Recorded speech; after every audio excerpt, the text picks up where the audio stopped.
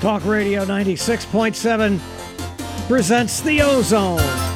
The Ozone with Ronnie O and Coach Joe. We're talking sports this Thursday night, brought to you by Allied Scrap Processors, turning scrap metal into cash. Ho, ho, ho zone. Ronnie O and Coach Joe here. Yeah, got a lot of sports to talk about, and a lot of sports going to be on the radio here at Hall Communications this Saturday, 2:30 p.m. Florida Gators going to take on the Oregon State Beavers in the Las Vegas Bowl. 2:30 kickoff, 11:30 pregame on WONN, 12:30 a.m., 107.1 FM. And then Sunday, the Tampa Bay Bucks are going to take on the resurgent Cincinnati Bengals. That'll be a 4:25 kickoff, 3:30 pregame. That'll be right here on WLKF, 96.7, 14:30 a.m. Then the following week, on Christmas Day, the Bucks will take on the Cardinals in Arizona. That's a Sunday night game, 8:20 kickoff, 7:30 pregame. Then the Bucks will return home to Raymond James in the new year on New Year's Day, and that's a 1 p.m. kickoff. Noon will be the pregame. Well, Coach Joe, the football world lost a great one in Mike Leach, and Mike Leach was certainly a very entertaining and maybe the most unorthodox college football coach around. You know, he was a guy that never played college football. He played rugby at BYU, but never played college football. And yet, you know, his coaching tree has spawned a lot of guys. When he was at Oklahoma, he was Bob Stoops' first offensive coordinator out there. He was the one that lobbied hard for him to sign a kid named Josh Heupel, who led him to the national championship the next year, beating FSU 13-2. And he also got a transfer from Georgia named Nate Heibel, and he was a pretty good quarterback. And then he also got him to sign a kid named Jason White. You might remember him won the Heisman Trophy.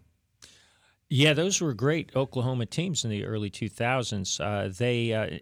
Nobody expected them to beat FSU in that 2000 national title game.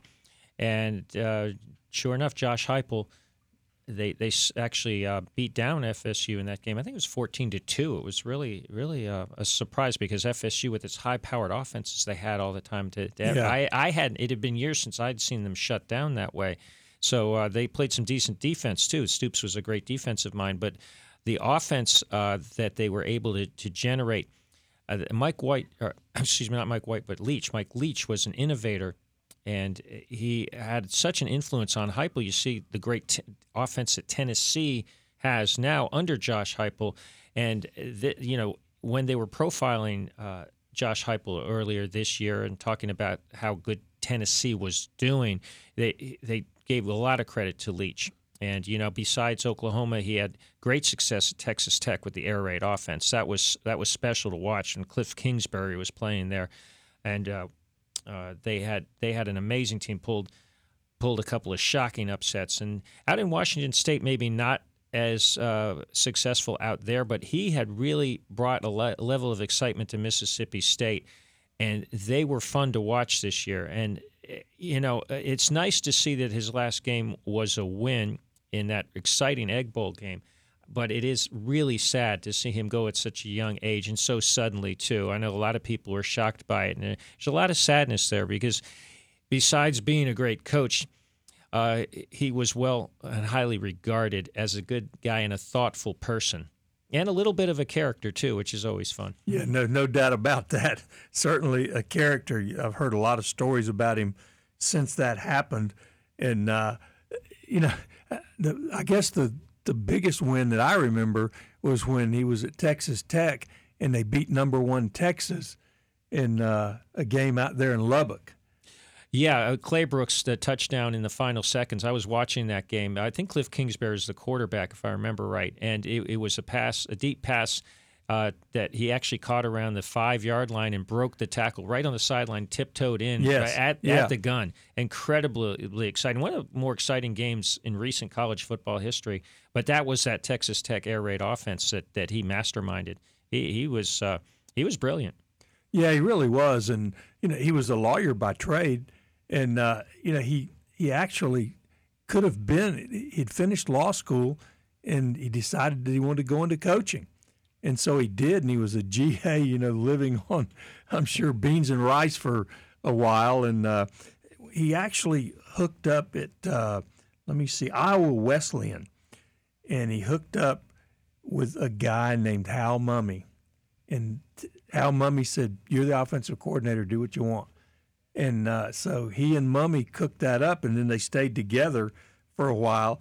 And he ended up going to Valdosta State with Mumme, then Kentucky, and then he went to Oklahoma. That late '90s Kentucky team was fun to watch. They Oh, had they Tim were. Couch at quarterback and Mumme coaching, and Leach there too as a coach. That team could light up the scoreboard. Yeah, they didn't win a lot of games. Well, they didn't play any defense. Yeah, that's right. They did. But they always went for it on fourth down, no matter what. Yeah, exactly. So certainly we hate to lose Mike Leach, but we've got a great guest coming up, and we're going to take a break. When we come back, you're going to hear about the history of the Orange Bowl, both the game and the stadium. You're listening to Ronnie O and Coach Joe on Talk Radio 96.7 WLKF. This is Jack Youngblood, former Florida Gator, and you're listening to Ronnie Ocean on the Ozone. Ronnie O and Coach Joe in the Ozone. And the Ozone tonight is brought to you by Allied Scrap Processors, turning scrap metal into cash. All right, Ronnie O and Coach Joe back in the Ozone, and we have got another great guest with us, Jay Rao, who has the website Ghosts of the Orange Bowl. Jay, welcome to the Ozone with Ronnie O and Coach Joe. Yes. Are you there, Jay? Yes, I am. Can you hear me? Oh, yeah, there we you are. can. Okay. Jay, wow, what a fascinating website that you've put together. The first Orange Bowl was January 1st, 1935, and the powerful Bucknell squad beat Miami 26-0 in that game. And then the one I wanted to ask you about was in 1952, Baylor in their first Orange Bowl beat Georgia Tech 17-9. It was Georgia Tech's first since 1948, and then they played the Gators in 1967 in their next Orange Bowl. But there was some controversy there, and the controversy was that the University of San Francisco Dons were supposed to play in the game and had been issued, according to one site, had been issued an invitation to play in the game, but they said they couldn't let their black players play. So they declined the offer, and then it ended up Baylor versus Georgia Tech. Now, another site said that's not true, that they just took the two higher-ranked teams. What do you know about that game?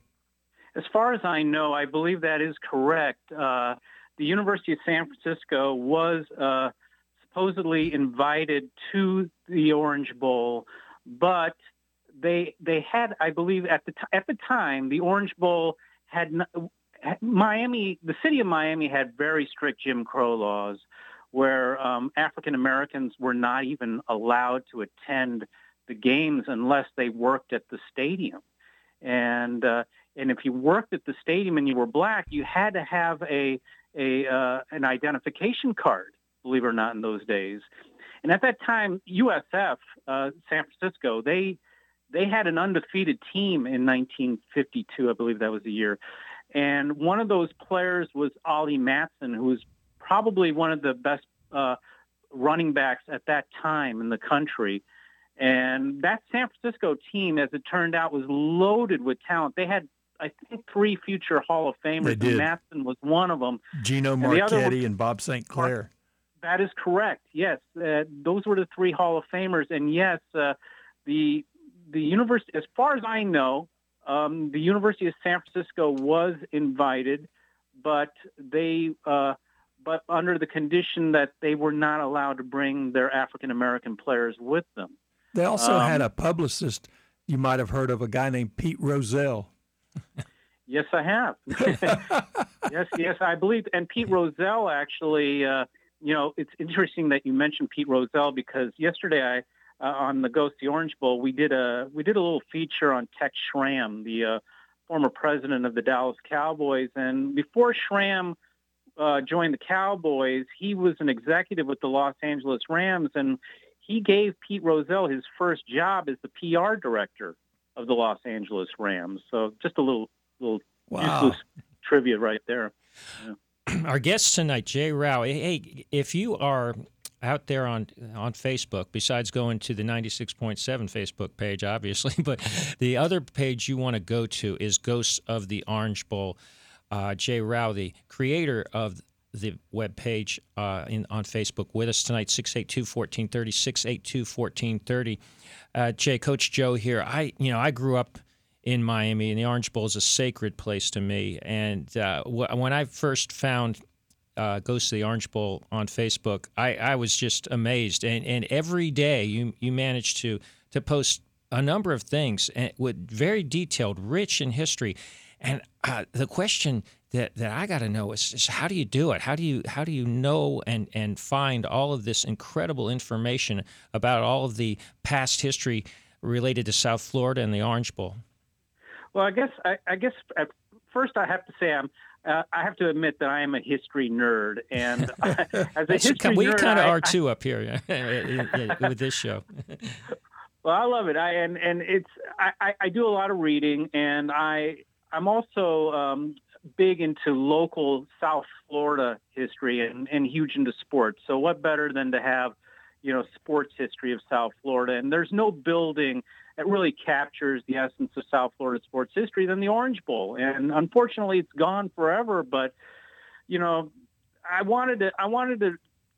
I started this page back in 2012, and at the time I was looking for information about the Orange Bowl on the internet, and everything that I found really didn't satisfy my curiosity. So I decided to start my own page and try to make a page dedicated to the complete history of the Orange Bowl. And, not just football, but also we talk about some of the other events like concerts and maybe other sports like soccer, or political rallies, religious rallies, so many different events. We've had tractor pulls and all kinds of stuff, monster trucks.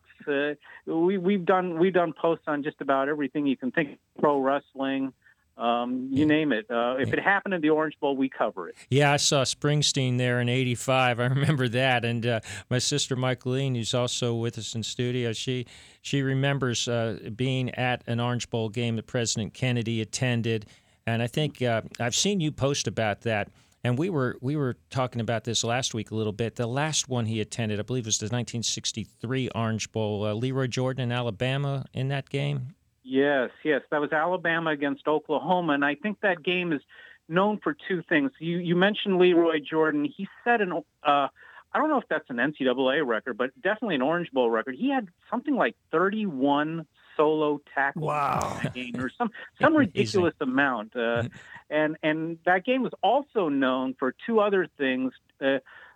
A sophomore quarterback from Beaver Falls, Pennsylvania, started that game for Alabama, named Joe Namath, who would do some other great things at the Orange Bowl some years down the road. And then not so great in 1965 when Tommy Nobis stopped him on fourth down, and Texas beat Alabama 21-17 in that game, right?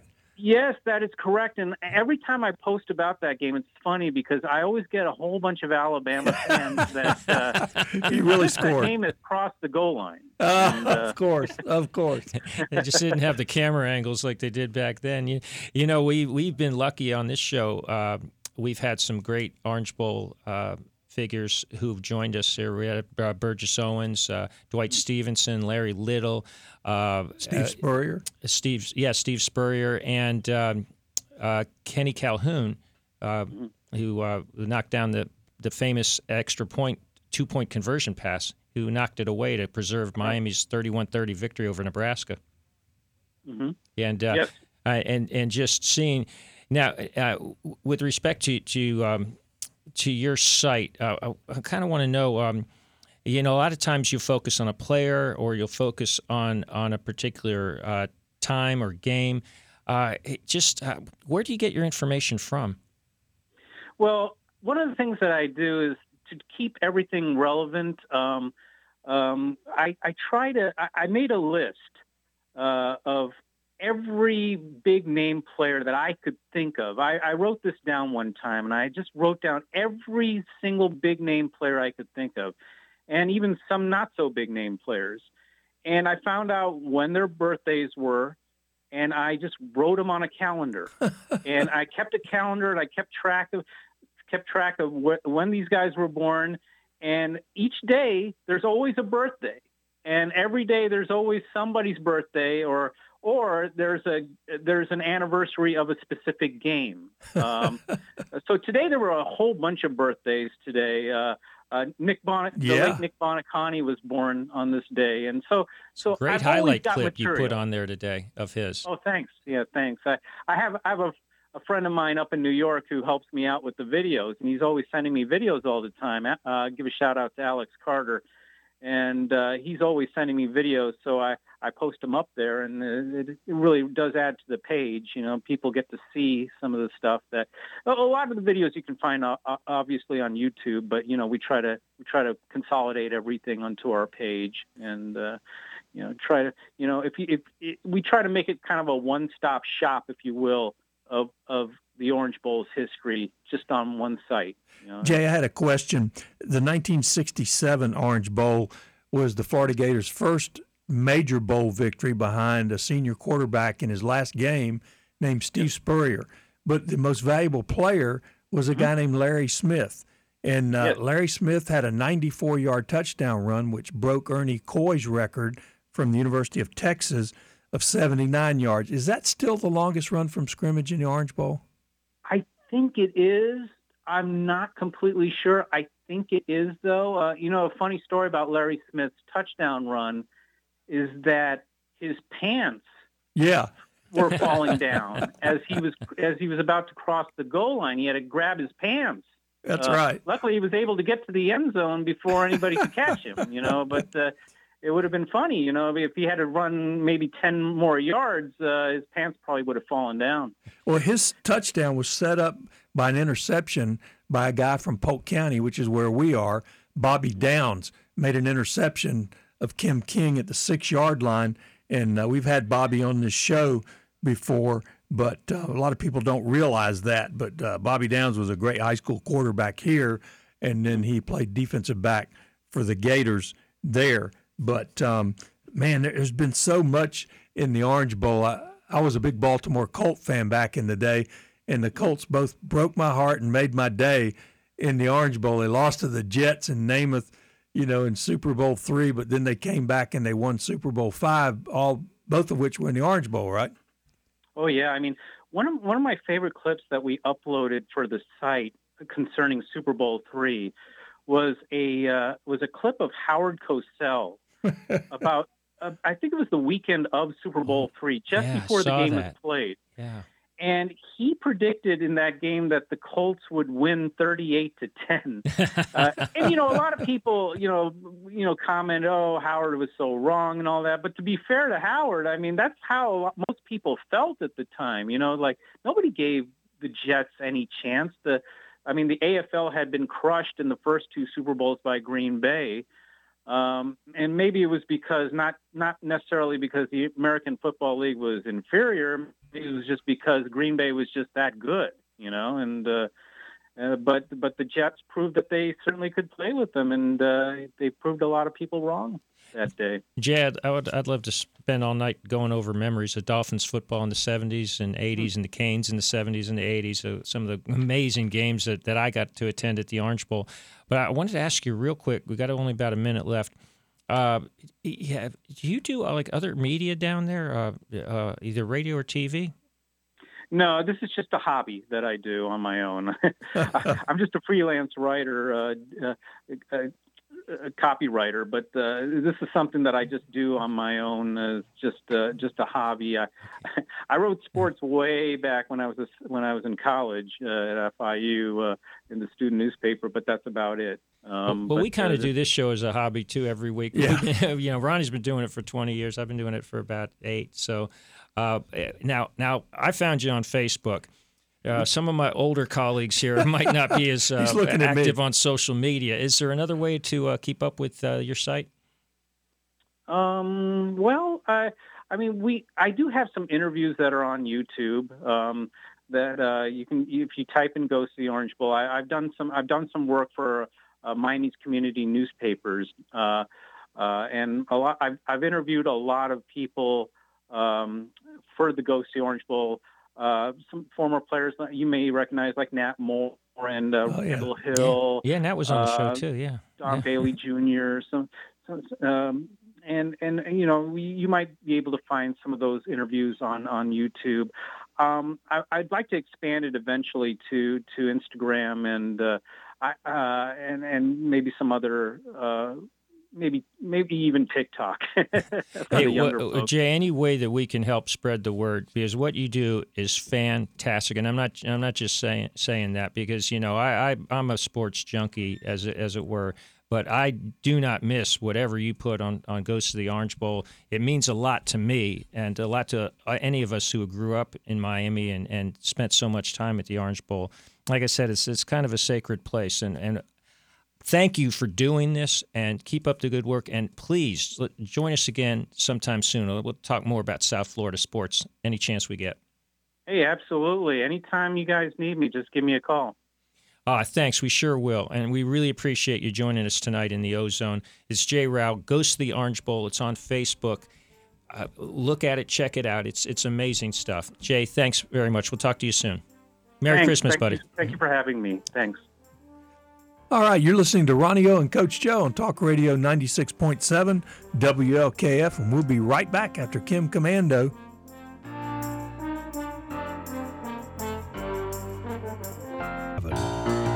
Talk Radio 96.7. Ronnie O and Coach Joe in the Ozone right now. Back in Talking Sports. Ronnie O and Coach Joe tonight brought to you by Allied Scrap Processors of Lakeland. All right, Ronnie O and Coach Joe. Back in the Ozone. Man, that was so much fun. And we just barely even scratched the surface of the history of the Orange Bowl. But, I mean, you could take so many stadiums and do the same thing. And, you know, it's just like, wow, all that happened in the Orange Bowl, and then they tore it down. There were so many things, that we could have talked about. I never even mentioned to Jay that Super Bowl X, I was there. that was the great Lynn Swann game in the Orange Bowl. Yeah. That was an amazing one. We touched on Miami beating Nebraska 31-30. Kenny Calhoun, who we've had on the show before, made the big play at the end of that game. And you mentioned, or we were talking about, both of us were talking about the last Orange Bowl Classic game that was actually played in the Orange Bowl was the Gators in Syracuse at the end of the 98 season. By then, the Orange Bowl had moved its Classic to what's now Hard Rock Stadium. But in 1998, the Dolphins had a playoff game, or this would probably have been 99, beginning of 99. The Dolphins had a playoff game against Buffalo scheduled in Robbie Stadium or in Hard Rock Stadium. And so they moved the Orange Bowl Classic game back to the Orange Bowl for that one more season. That was the Gators in Syracuse. And I was at that game, and I enjoyed it a lot. Yeah, I was too. Yeah. I'm thinking maybe that was the end of the 99 season. That's one thing I'm not 100% sure of. In fact, I think that's true. Okay, so that would have been end of 99, early 2000.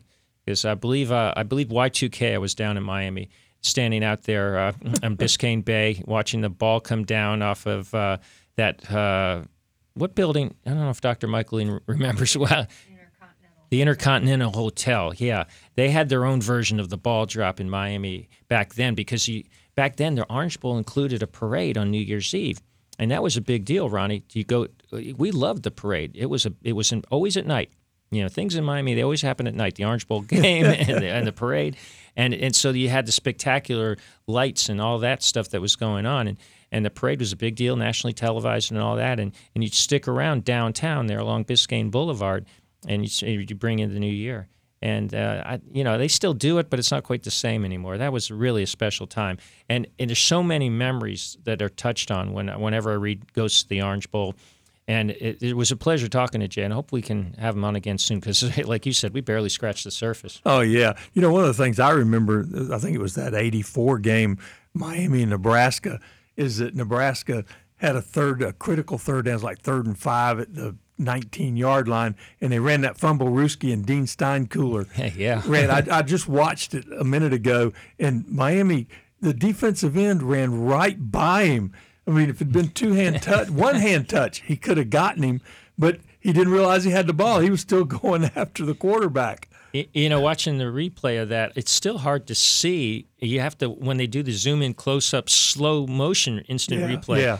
That's when you can see how Turner Gill left the ball down on the field. Well, for something that Steinkuhler John Brody, the color commentator, brought up. I think it was Don Criqui and John Brody, if I remember right. During the game, Brody said that it was only legal.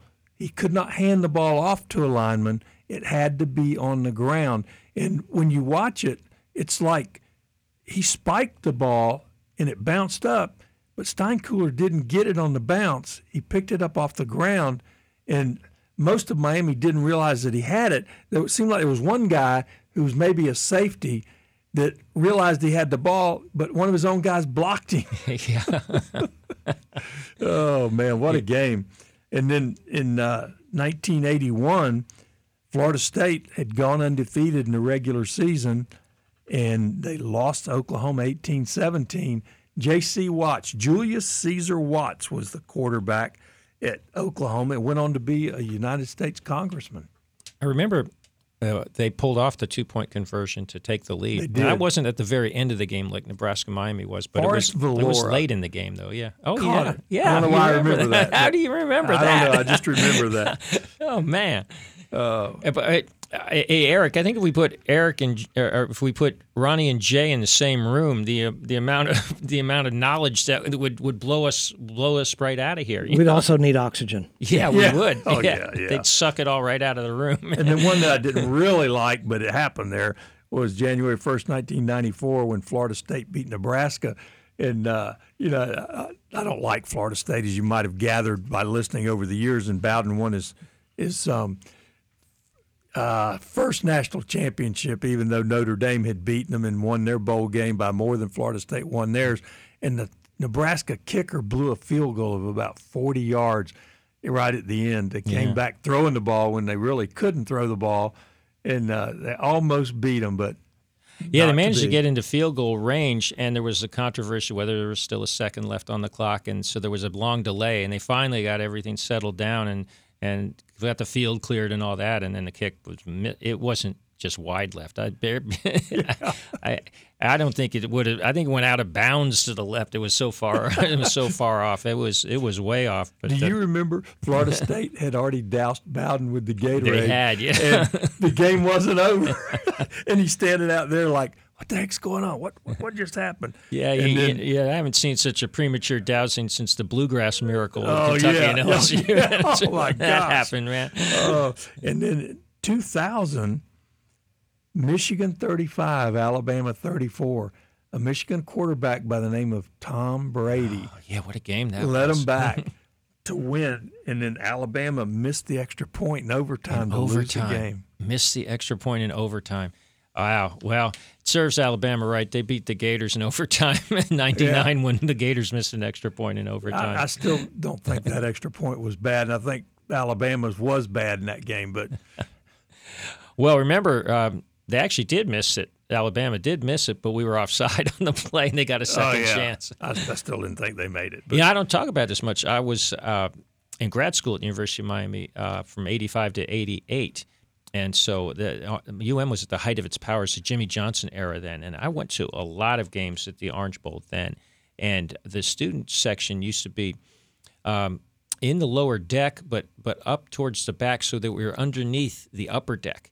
That was an echo chamber like none other. That was deafening under there. Oh, bet. So you bet. Oh, man, that was I saw some amazing games in there. I saw all of the Miami-Oklahoma games at the Orange Bowl during that era, the Bosworth era. Yeah. I was at all of them, and they were. You thought there was some atmosphere. It was off the charts, man. I went there a couple times when the Gators were good, and that '85 game when the Gators beat them, like the onside kick to start the second half, and ended up beating us like 35-23 or something like that. I don't remember the score. Do you remember? That's actually very close. I think it was 35-23. 682-1430 if you can find the answer before I do, because I'm going to look it up in a minute here. And then 1995, Nebraska beat Miami 24-17, And Tommy Frazier started the game. He'd had the trouble with the blood clots.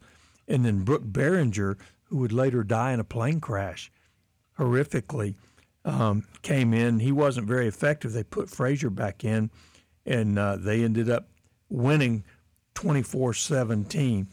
But, man, so much history down there.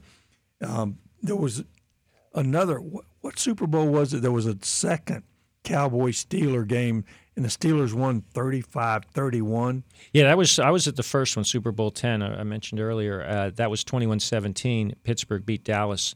And the second one, Pittsburgh again won. That was Super Bowl 13 3 years later. That was the last Super Bowl that was played at the Orange Bowl.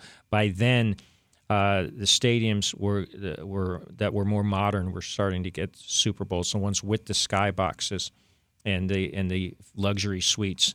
And the city of Miami, Joe Robbie wanted the city of Miami to put those sorts of improvements in the Orange Bowl, basically renovate it, and they never did. And so Robbie had the wherewithal to get what is now Hard Rock Stadium. He got it built in 1986. Basically, he leveraged his entire fortune to do it. It wasn't one of those things where the city built it for him. He built it himself, and it became the kind of the state of the art and the model for stadiums to follow after that. And that's why that's still Hard Rock Stadium is still a viable stadium, although part of it is because they got a bunch of improvements a few years ago to modernize it, but also because of the vision that Joe Robbie had. Unfortunately, that sort of began the slow decline of the Orange Bowl, and by 2007, the Canes weren't playing there anymore. And after that, nobody was, and nobody was improving it. My last game there was 2003, the Gators and Canes, the Brock Berlin game. Yeah, I was there at that game too. And it was in need of a lot of work. I love the place, but nothing. You got to renovate these places after 70 and 80 years, or they fall apart. Exactly. That Super Bowl 13, I remember Roger Staubach was throwing into the end zone. I think it was the last play of the game. It was, yeah. Percy Howard. And he had been a basketball player. And the Cowboys back then had so many of these guys that had been from really small, nondescript colleges, or maybe they'd been basketball players or something. I think Preston Pearson, was a basketball player, if I remember He was correctly. A great running back. He was. He was actually with the Steelers and with the Cowboys as well. And the Colts. And Percy Howard, that was his only catch, was a touchdown in the Super Bowl. That was it. And that got them to within 21-17, and they managed to get the ball back on the last Pittsburgh touchdown, that long pass Bradshaw to Swan. What you didn't see was as Bradshaw released it, he got hit with a hit that would be incredibly illegal today, and he was knocked out of the rest of the game. Yeah. And so Hanratty, the backup, wasn't able to move the ball, and Dallas got that one last chance. Well, you're listening to Ronnie O and Coach Joe in the Ozone. We're talking here on Talk Radio 96.7 WLKF. We'll be back. We'll have that $30 gift certificate to Miller's Lakeland Ale House. You're listening to Ronnie O and Coach Joe in the Ozone. Hi, I'm Chris Leak, MVP of the 2006 BCS National Championship game for the Florida Gators. You're listening to Ronnie Ocean in the Ozone. Ozone. Oh, yeah. Ronnie O and Coach Joe in the Ozone, brought to you by Allied Scrap Processors, turning scrap metal into cash. All right, Ronnie O and Coach Joe, speaking of cash, I can hear it now. I hear some stomachs growling. I hear those dialing fingers itching. You didn't know you could hear that, did you? Well, we've got a $30 gift certificate to Miller's Lakeland Ale House, located at 5650 South Florida Avenue. They've got over 40 strategically located television sets. You can watch your favorite sporting event from anywhere in the restaurant, and they have drink and meal specials every night of the week. So you can go in there, and your $30 will go a long, long way. Well, all right. We mentioned earlier that Nick Bonacani would have been 82 years old today. He passed away in 2019, I believe. Is that right? 2015, somewhere back in there? No, it was more recently. Yeah, that Bonacani passed 2019 away. Maybe? Yeah. Okay. And if you haven't won in the last 6 months, give us a call, 682-1430. That's 682-1430. And what we want to know is, what was Nick Bonacani's number with the Dolphins? Was it A, 85, or B, 51? 682-1430. we're waiting for you to give us a call. And as long as you don't take Eric out there with you, you'll get a lot to eat and drink for $30. Hey! Nick Bonacani died on July 30th, 2019 at the age of 78 years old. He would have been 82 today, I guess. He was yeah. And, the Ale House, by the way, guys, I checked with Jorge, general manager there. They will, on Sunday, be open early at 10 o'clock, so in time for the kickoff in the World Cup final, Argentina versus France. Huge, obviously the biggest game in the world going on that morning. The game will be starting at 10. You can get there and see the entire game there at the Ale House with their dollar wing specials and their drink specials that they have going on. So keep that in mind. And, by the way, today I was given this, not by the Ale House itself, but by a friend who gave me a $20 gift card to the Ale House, which I'll be using this weekend for sure. All right. The Ale House gift card makes a great Christmas present, so keep that in mind too, ladies and gentlemen. The food there is terrific. The service is impeccable. The Orange Bowl is not around anymore, but I have a new sacred home, and it's the Ale House, 5650 South Florida Avenue. There you go. And as Coach Joe said, I mean, everything about it is fun. They're so gracious about, hey, can I get this game on that TV? Sure. And they just take care of their customers so well. And Jorge is just such a gracious host out there. It's so much fun to go out there. All right, give us a call, 682-1430. If you haven't won in the last 6 months, what we want to know is Nick Bonacani would have been 82 years old today. When he played with the Dolphins, what was his number? It's multiple choice. You got a 50-50 chance.